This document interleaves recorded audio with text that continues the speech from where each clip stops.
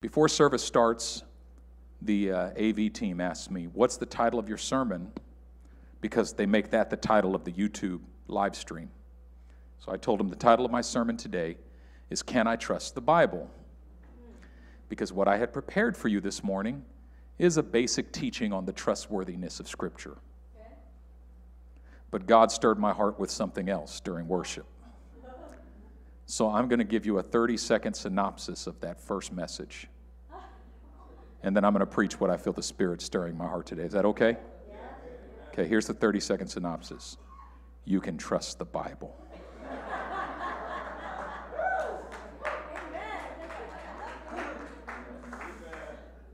All right, now I'm going to go to actually Hebrews chapter 12, verses 14 and 15.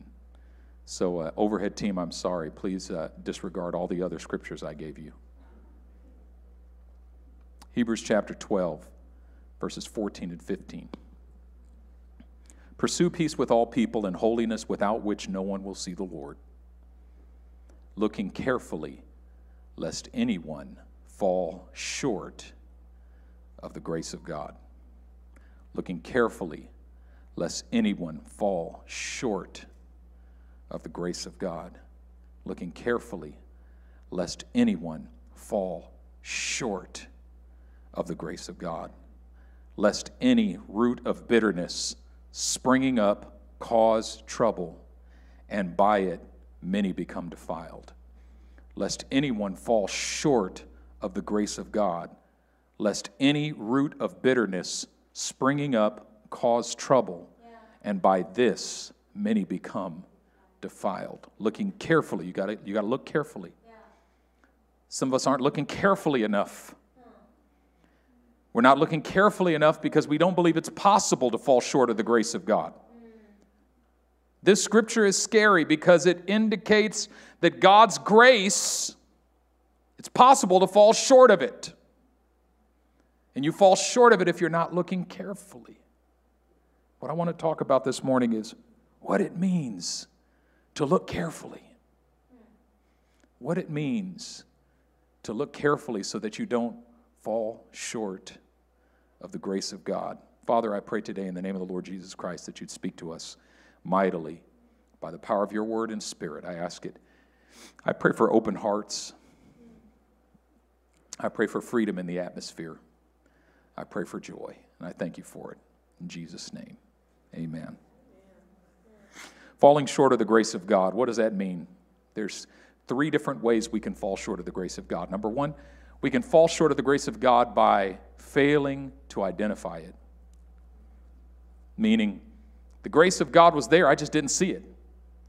The grace of God was all up in my face, I just missed it.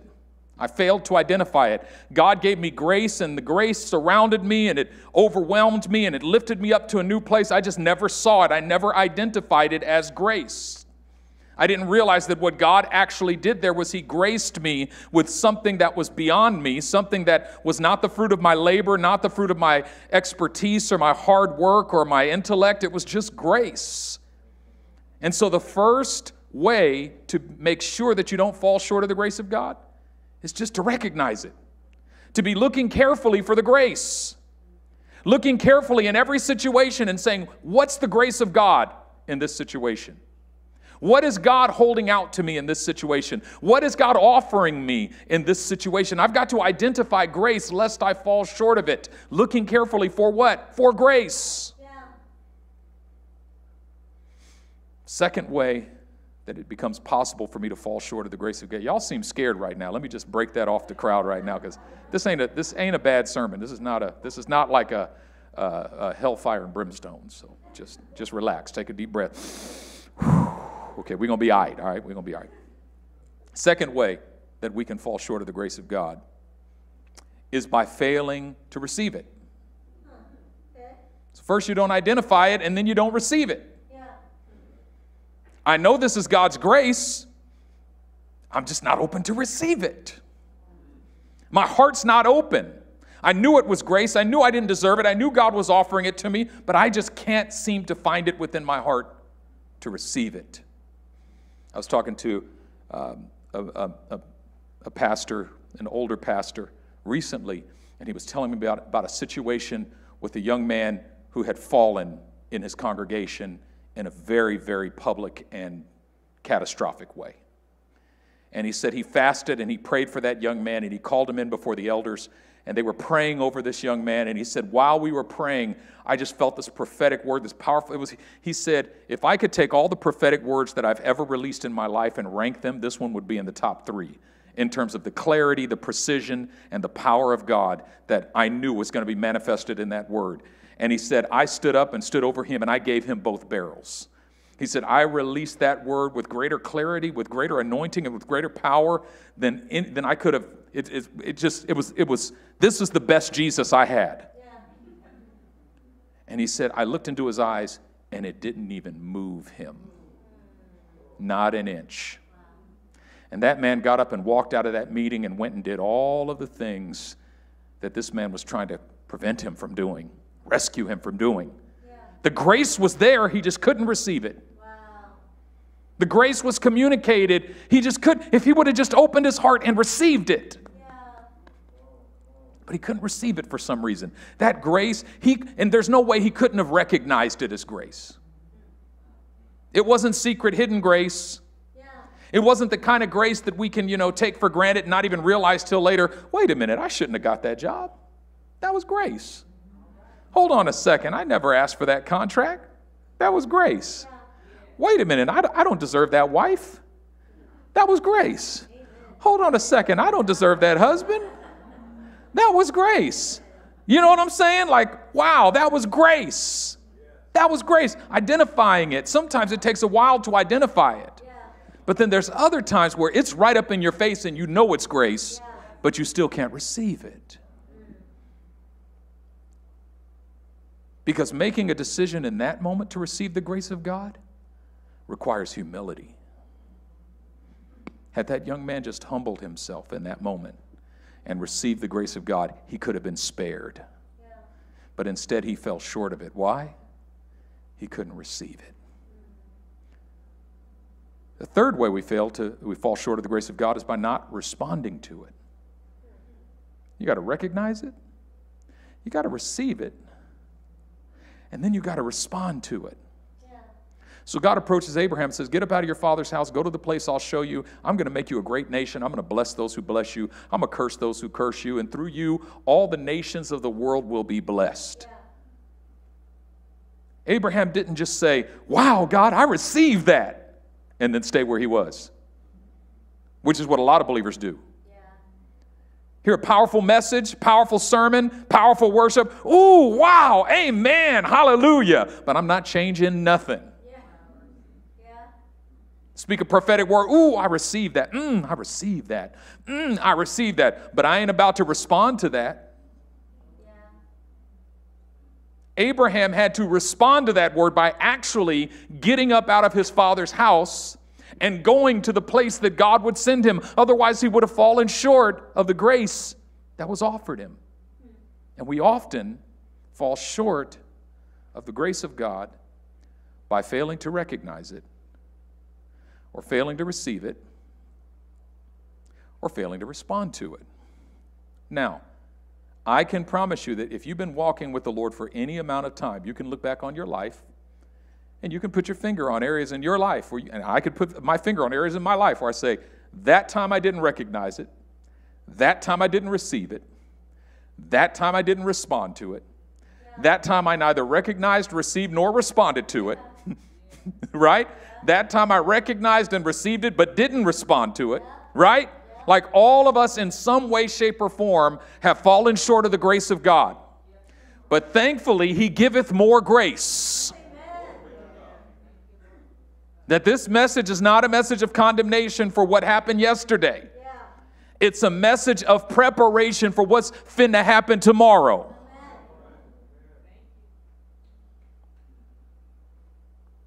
The question is why? Like what? I mean, why would anybody not want to recognize, receive, or respond to God's grace? Like, what? I mean, it's God. Creator of heaven and earth and the sea and all that's in them. It's God who loved the world so much that he sent his only begotten Son so that whosoever believes in him should not perish, but have... I mean, we're talking about the one who died for us, the one who raised Jesus Christ from the grave. We're talking about the Spirit of grace. Why would I not want to recognize, respond to, or receive or respond to the grace of God? Well, the author takes it a step further. He says, lest any root of bitterness, looking carefully lest anyone fall short of the grace of God, lest any root of bitterness, that comma after God indicates that what follows is a restatement or a further explanation of what he just said, which means falling short of the grace of God is equivalent to allowing a root of bitterness in your heart to spring up and cause trouble. If there's anything that blocks us from identifying, receiving, and responding to the grace of God, it's bitterness. Bitterness. Bitterness, so powerful. Bitterness is far more powerful than we know. Bitterness is the way the enemy outwits believers every day. There's a passage where Paul forgives somebody in the Corinthian church. He said, let's just forgive this person quickly because we're not unaware of the enemy's schemes. What's he saying? If I don't forgive this person quickly, bitterness is going to take root in my heart and the enemy will have outwitted me. That's how he outwits me, with bitterness. So I got to deal with my forgiveness issues quickly so that my unforgiveness does not become bitterness, because once my unforgiveness becomes bitterness, I'm blinded to the grace of God so that I cannot recognize it. Or my heart is hardened to the grace of God so that I cannot receive it. Or my will is bound to the grace of God so that I cannot respond to it. Paul talks about, well, Jesus talks about this actually in terms of divorce. When in Matthew chapter 19, the Pharisees asked him, or the Sadducees asked him, can a man divorce his wife for any reason whatsoever? And Jesus said, you know, Moses gave you guys that because of the hardness of your hearts. Did you hear what he said there? He said, well, Moses said all we got to do is write her a certificate of divorce and we can send her away. And Jesus said, yeah, Moses said you could do that because of the hardness of your heart. But that's not what God intended. Have you not read that in the beginning the Creator made them male and female and said, for this reason a man shall leave his father and mother and cling to his wife, and the two shall become one flesh. Therefore what God has put together, let no man separate. This is not condemnation if you've been divorced. He giveth more grace. And some of you in here are divorced, and it wasn't you who was hard-hearted and left. So this is not an attack. But this is simply an expression of the fact, as Bishop Kirby says, that the strength of marriage is forgiveness. Why? Because if I don't forgive, unforgiveness becomes bitterness. And bitterness becomes a root that springs up and causes trouble. Yeah. 2 weeks before mine and Sonny's wedding, my dad calls me. He says, I'm flying into Long Beach Airport. I need you to come down and pick me up. Sonny and I were living in Southern California, attending Fuller Seminary at the time. Not living together, by the way. Don't get it twisted. So I go down and I pick him up at Long Beach Airport. I said, what are you doing here, Dad? He goes, I'm here to spend the day with you. I said, why are you here to spend the day with me? He said, because there's some stuff we got to talk about. Because you're getting married in a couple weeks. And I'll never forget it. This is the core of what he said. The most important thing you can do is forgive your wife quickly. Because unforgiveness will poison your heart, and it may not kill your marriage in the first year, but it can kill it in the 15th year. Yeah. And oftentimes what kills marriages in the 10th or 15th year started in the first year and it wasn't dealt with. Yeah. Don't allow bitterness in your heart towards your wife. Yeah. That's all he told me. Yeah. He didn't tell me how to deal with her when she's crazy. He didn't give me any advice on anything else. He just said, don't let your heart become bitter. 2004, January 3rd, 2004, the night before our church was born, my dad called me on the phone. He said, son, we got to talk. Your church is going to be born tomorrow. I have one word of advice for you. And he told me a story of a pastor who used to preach angry. And he preached one angry sermon and the church loved it. So he preached another one. And the church loved it. And he preached, and the church started to grow. Come out and hear this man. He's the angriest person you've ever heard. And the people loved it. They amened his anger. And the church began to grow and grow and grow and grow. And one Sunday he was driving to the church, and another angry sermon was brewing in his head. He's angry at the Democrats, or angry at the Republicans, or whoever he's angry at. He's just angry at this group, or angry at the gays, or angry at the straights, or angry at the blacks or the whites, angry at somebody. I got to be mad at somebody to preach. And the Lord spoke to his heart and said, do it one more time and you're done.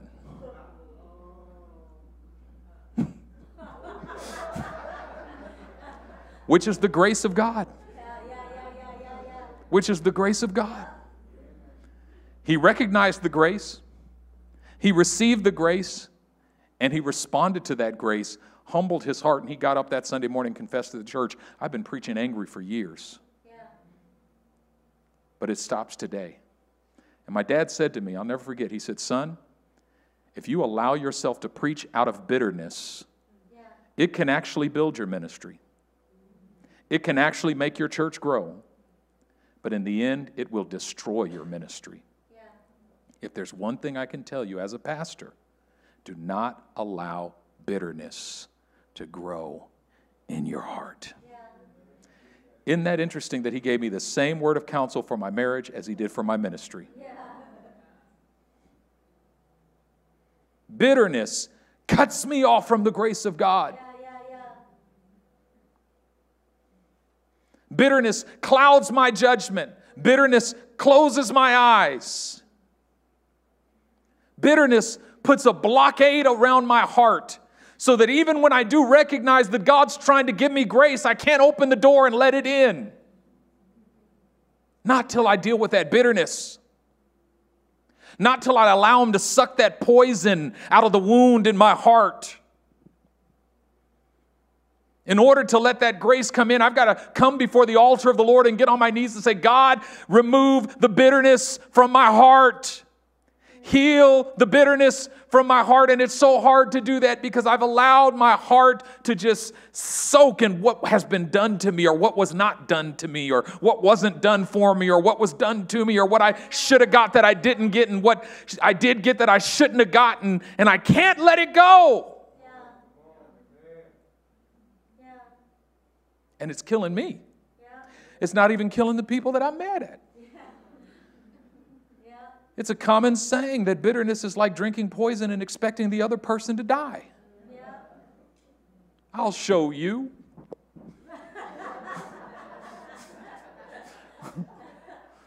I'm so mad at you right now, I'm going to drink me some arsenic.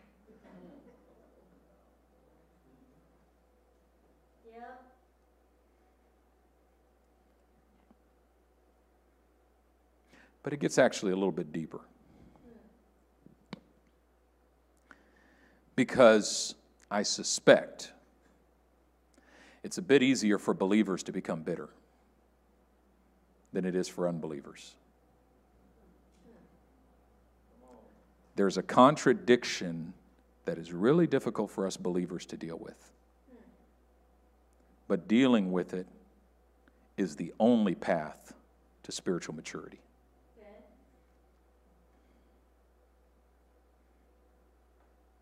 Falling short of the grace of God, we don't realize that there's more than one grace.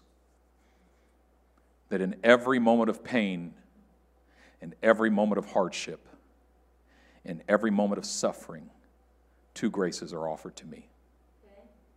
The grace of God and the grace of Satan. You know, Satan has grace. You know what grace is, right? Unmerited favor. Something you get for free that you don't even have to work for.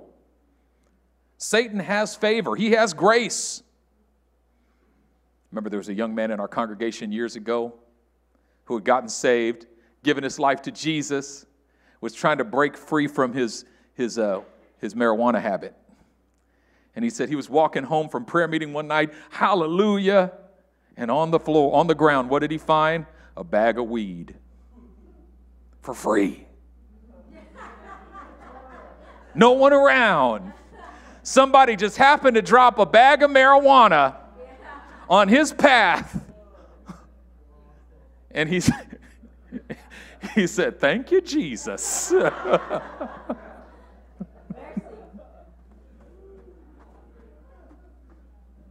That's satanic grace. The very thing you're trying to break free from, I got some more for you. And it's free.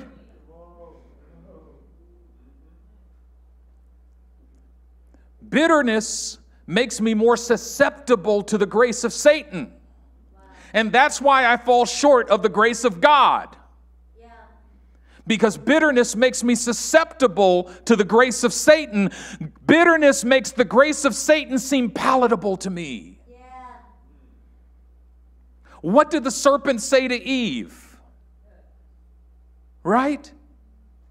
Has God really said, you shall surely die? God knows that in the day you eat of this fruit, you'll become like him. God is holding out on you. And suddenly, when deception triggered in her mind that thought that God's holding out on me, there's something God should have given me that he didn't give me. There's something God's trying to block me from possessing. That's bitterness. And all of a sudden it said, when she saw the fruit, that it was pleasant to the eyes, that it was sweet to the taste, and that it was desirable for obtaining wisdom. All of a sudden, the grace of Satan became more tantalizing to her than the grace of God. Because what was the grace of God offered to her in that moment? Say no. This is the distinction between the grace of God and the grace of Satan. The grace of Satan offers you a short path. The grace of God offers you a long road. The grace of Satan says, eat this fruit and it will satisfy you immediately. Take this door and your pain is over right now. But the grace of God says, walk through this door and walk with me, and your pain will not immediately stop. Your problems will not immediately be fixed. I offer you a long road, and there will be much pain and suffering on that road. But I promise I'll be with you. And the grace of Satan says, eat this fruit and you will immediately feel better. But only for a moment. And then you'll be cast back into the same pit that you were in. Only a deeper part of that pit.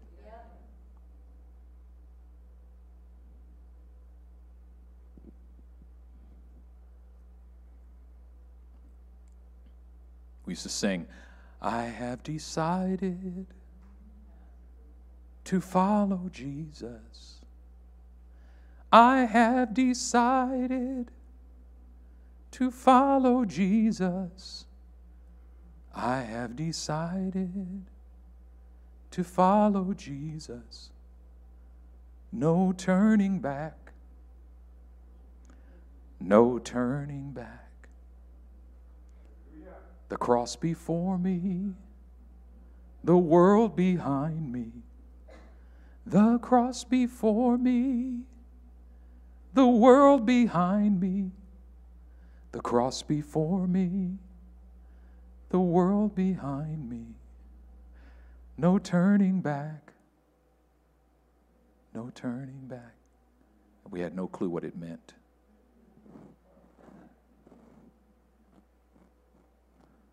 No clue that there's a million ways we turn back.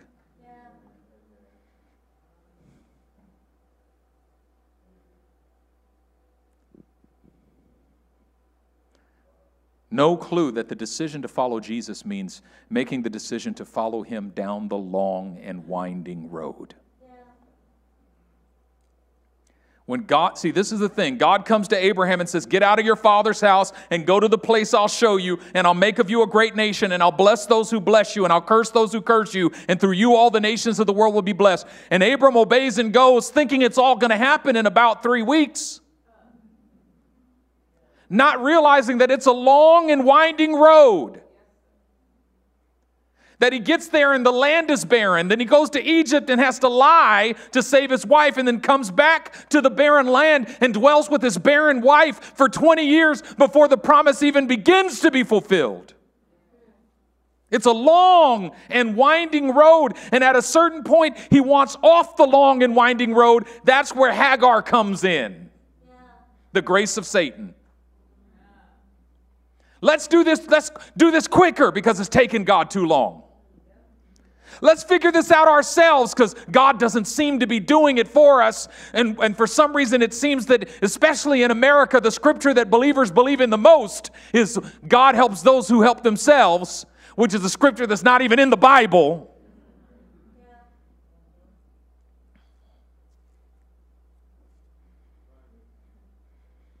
You think of Moses, where God meets him at the burning bush and says, go stand before Pharaoh and say, let my people go, and take this stick, and with it you're going to smite the Egyptians, and you're going to bring them out and going to worship on this mountain. And Moses thinks it's going to happen in 45 minutes. Yeah.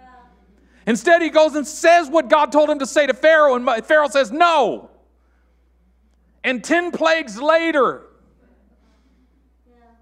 it begins to happen, and now they got their backs to the Red Sea, and Pharaoh's army's coming at them, and Moses is like, God, what's going on? He doesn't realize it's a long and winding road. That prophetic words are a prophetic summary or a prophetic synopsis of what God's going to do, but it does not speak to the length of time, and bitterness can begin to take root in our hearts when we're trying to force God to do quickly what he has determined to do slowly. You cannot walk with Jesus unless you have submitted in your heart, surrendered in your heart to walk with him on the long and winding road. He offers a long road. And sometimes the grace of Satan seems so much more tantalizing because I think Satan actually sat with some of these companies and helped them write their logos and their slogans, you know, your way, right away. Yeah. Right? Have it your way, right away. Right? Obey your thirst. Yeah. You know what I'm talking about? It's like that's so satanic. It's right now. It's right. You can have it right. You can have what you want right now. And then we try to even Christianize that and spiritualize that. We come up with these doctrines that just name it and claim it. Just fluff it and stuff it. Just speak it this way. And then if it doesn't work, then we come, oh, well, you got to use your right hand instead of the left hand. You got to raise your hand like this. All these ways to try to manipulate God into giving it to me quick. Yeah. I want it now. And I want what I want, and I want it now. And if God doesn't give it to me, God, I can't believe what's wrong with you. Remember, my wife and I were barren for 9 years before Lathy was born. And one of our friends came to visit us somewhere around the 7th year. And she's like, you guys still don't have a child? And my wife says, no, we don't. She said, I resent God for that. I resent God for that. If anyone deserves a child, it's you. I resent God for that. And my wife said, what? The one who gave his life for me? You resent him for not giving me a baby? No, we don't resent God. That root of bitterness, it's going to spring up and cause trouble. And it's going to defile many. And guess what happens? All of a sudden, I can't even recognize God's grace anymore. And I definitely can't receive it. And I definitely can't respond to it. But the grace of God begins at the place where we recognize that when God invites you on a journey, it will take longer than you think. Just embrace that in your heart. He does not God does not do quick road trips. When he invites you on a journey, it's not a day trip. It's going to take longer than you think. It's going to be more difficult than you think. But this is the promise. This is the key. Number one, he will be with you on every step. You see, we talk so much about the presence of, I just want the presence of God. I want the presence of God. The presence is with you on the long and winding road. Yes. You can't depart from the path and then claim the presence. Well, do we forget that he said, fear not, for I've redeemed you. I've called you by your name. You're mine. When you walk through the waters, I will be with you. If you're not willing to walk with him through the waters, you're not getting his presence. His presence is for those who are willing to walk with him through the waters and through the fires and over the mountains and through the seas, wherever he leads. What we tend to try to do is try to use prayer to get him to change his mind about the road that he's leading us on. We try to use prayer to kind of hack into his GPS and change the address. And the scary thing is, sometimes that works. It sure worked for Abraham for a moment. But in the end, what did it do? There's still trouble in the world because of that shortcut. Yeah. And some of us right here in this room and even on the live stream and listening to this, even from years to come, you can look back on your life and say, so much of the trouble that I'm experiencing right now is because of a shortcut I took 20 years ago.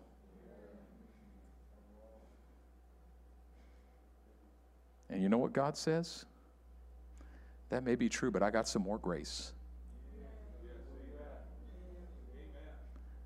Just take the new grace I'm giving you and don't look for a shortcut.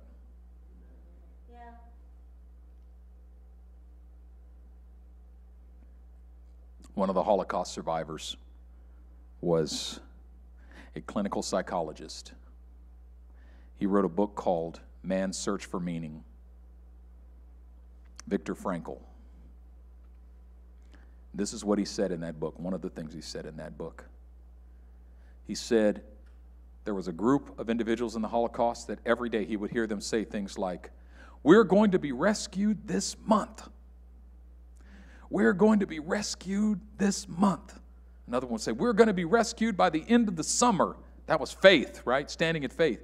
Well, then when they didn't get rescued by the end of the month or by the end of the summer, whatever they were believing for, despair set in. And he said most of those people died. And they died of despair. He said, but it dawned on me and a number of others at a certain point that we have no idea how long this is going to be. So we are not going to set our hope on a date. Yeah. We leave the date of the deliverance to God. We simply trust that he's with us. Yeah. Lord, I don't care how long I have to walk this road, you are with me. Yeah. I don't care how long, Lord, you know. And this is the beautiful thing, the long and winding road. You take the door of the grace of Satan, you get momentary relief and then drop back in the same pit. Yeah. But you take the grace of God, even though it's a long and winding road, every step you take is a step further away from that pit. Yeah, yeah. And at the end of the road, you realize that God led you on a long and winding road so that he could take you as far away from that pit as he possibly could, that a short path could never get you away from that pit. And suddenly you realize that where God has led you is to a mountaintop that is so far above, so far beyond, and so safe from that pit that you'll never find yourself in it again. When God leads you on a journey, it'll take longer than you think. It'll be more difficult than you expect. But the destination is so much sweeter than you could ever imagine. Just stay on the road. Just stay on the path. Just stay on the boat. Just don't leave the path. Don't walk away. Don't turn away. Don't quit. That's the word that was burning in my heart during worship today, is to tell somebody, to encourage somebody who's on the brink of quitting, on the brink of walking away, that don't quit. Stay on the path. I know you had expectations, and I know you're disappointed, but don't. I'm telling you, God is with you on this path. And He's going to be with you, and He's not going to leave you, and He's not going to forsake you, and He's going to bring you to the place that He's promised.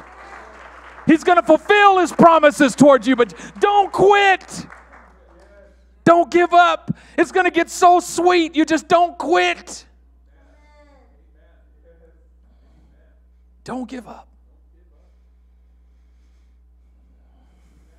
Amen. Amen. That's the word. Let's pray. Amen. Father, I thank you. I thank you that there's folks under the sound of my voice right now, not only in this room, but in the live stream, who recognize your grace in this moment.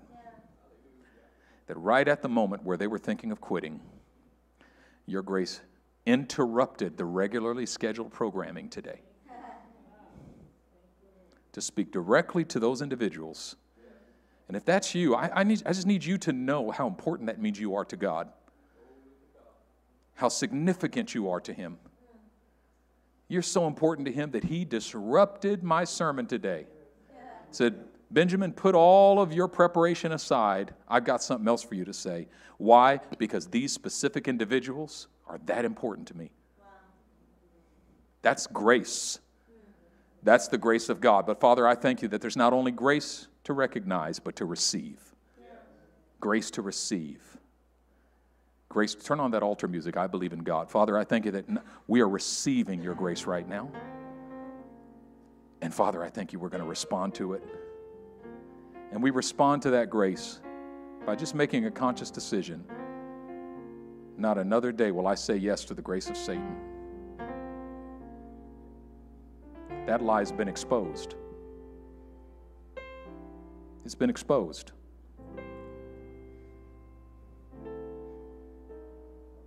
It's been exposed. It dumps me in the same pit. But I'm going to say yes to the grace of God. And Lord, I thank you that today you offer us the long road. Maybe some of us even today are just beginning that road. But I just heard you speak so clearly this week. I offer you the long road. I offer you the long road. But I'll be with you every step. I will not leave you. Yes, the road is long, but I'm there. I will be with you. I will walk it with you. You will not walk alone. Lord, I'd rather be on a long road with you than in a pit by myself. And so, Father, strengthen your people today as we walk that long and winding road, that we might recognize your grace, that we might receive your grace, that we might respond to your grace. And I pray, Father, that you would take out your Holy Spirit shovel right now and dig deep in our hearts to uproot that spirit of bitterness that would blind us to your grace. I pray it in Jesus' mighty name. And right now, actually, under the sound of, we're going to just linger there for a minute, because some of you need to come to the altar and get on your knees. Some of you have been battling bitterness and fighting against bitterness, and some of you have been wallowing in bitterness. This is a moment of freedom from bitterness right now. You got to make a decision. God, I'm going to deal with that thing that blocks my heart, that keeps your grace on the outside. I'm going to deal with that callous over my heart. Lord, this morning, take from us that stony heart and replace it with the heart of flesh. Because, Lord, you promised to do so. You said, I will take from you the heart of stone, and I will give you a heart of flesh, and I will put my spirit in you, and you will live. Take that stony heart away from us today. Give us a fleshly heart, not a fleshly heart. Put your spirit in us. Let us live. Father, I pray that bitterness would just melt right now. Just melt bitterness today. Melt it by sprinkling the sugar of the Holy Spirit over it. Cut right through that bitterness. Just a little bit of Holy Spirit honey. Eat honey, my son, for it is good. Honey from the honeycomb is sweet to your taste. Know also that wisdom is sweet to your soul. Lord, wisdom is the honey of the Spirit that just cuts right through the bitterness of the flesh. Let that honey of the Holy Spirit just cover our hearts today. Coat our hearts with the honey of your word. I thank you for it, Father. I give you all the praise. I give you all the glory. In the name of your Son, Jesus, and by the power of your Holy Spirit, we pray these things. Amen, amen, and amen, and amen, and amen. Come on, would you give God a shout of praise right now? Stand to your feet. You got it? You got it? You got it. I felt it. I just sensed that word just locking into hearts. That's real. Lift your hands to the Lord. And now may the God of peace, who through the eternal Spirit brought forth from the grave our Lord Jesus Christ, that great shepherd of the sheep, may he be with you as you walk the long and winding road. And may he bring you to the place that he has promised. May it be sweeter than you might ever imagine. And may he give you the grace to walk that road with him until it is finished. In Jesus' precious, holy, mighty name, I pray these things. Amen. Give God one shout of praise. God bless you. We're dismissed. Thank you.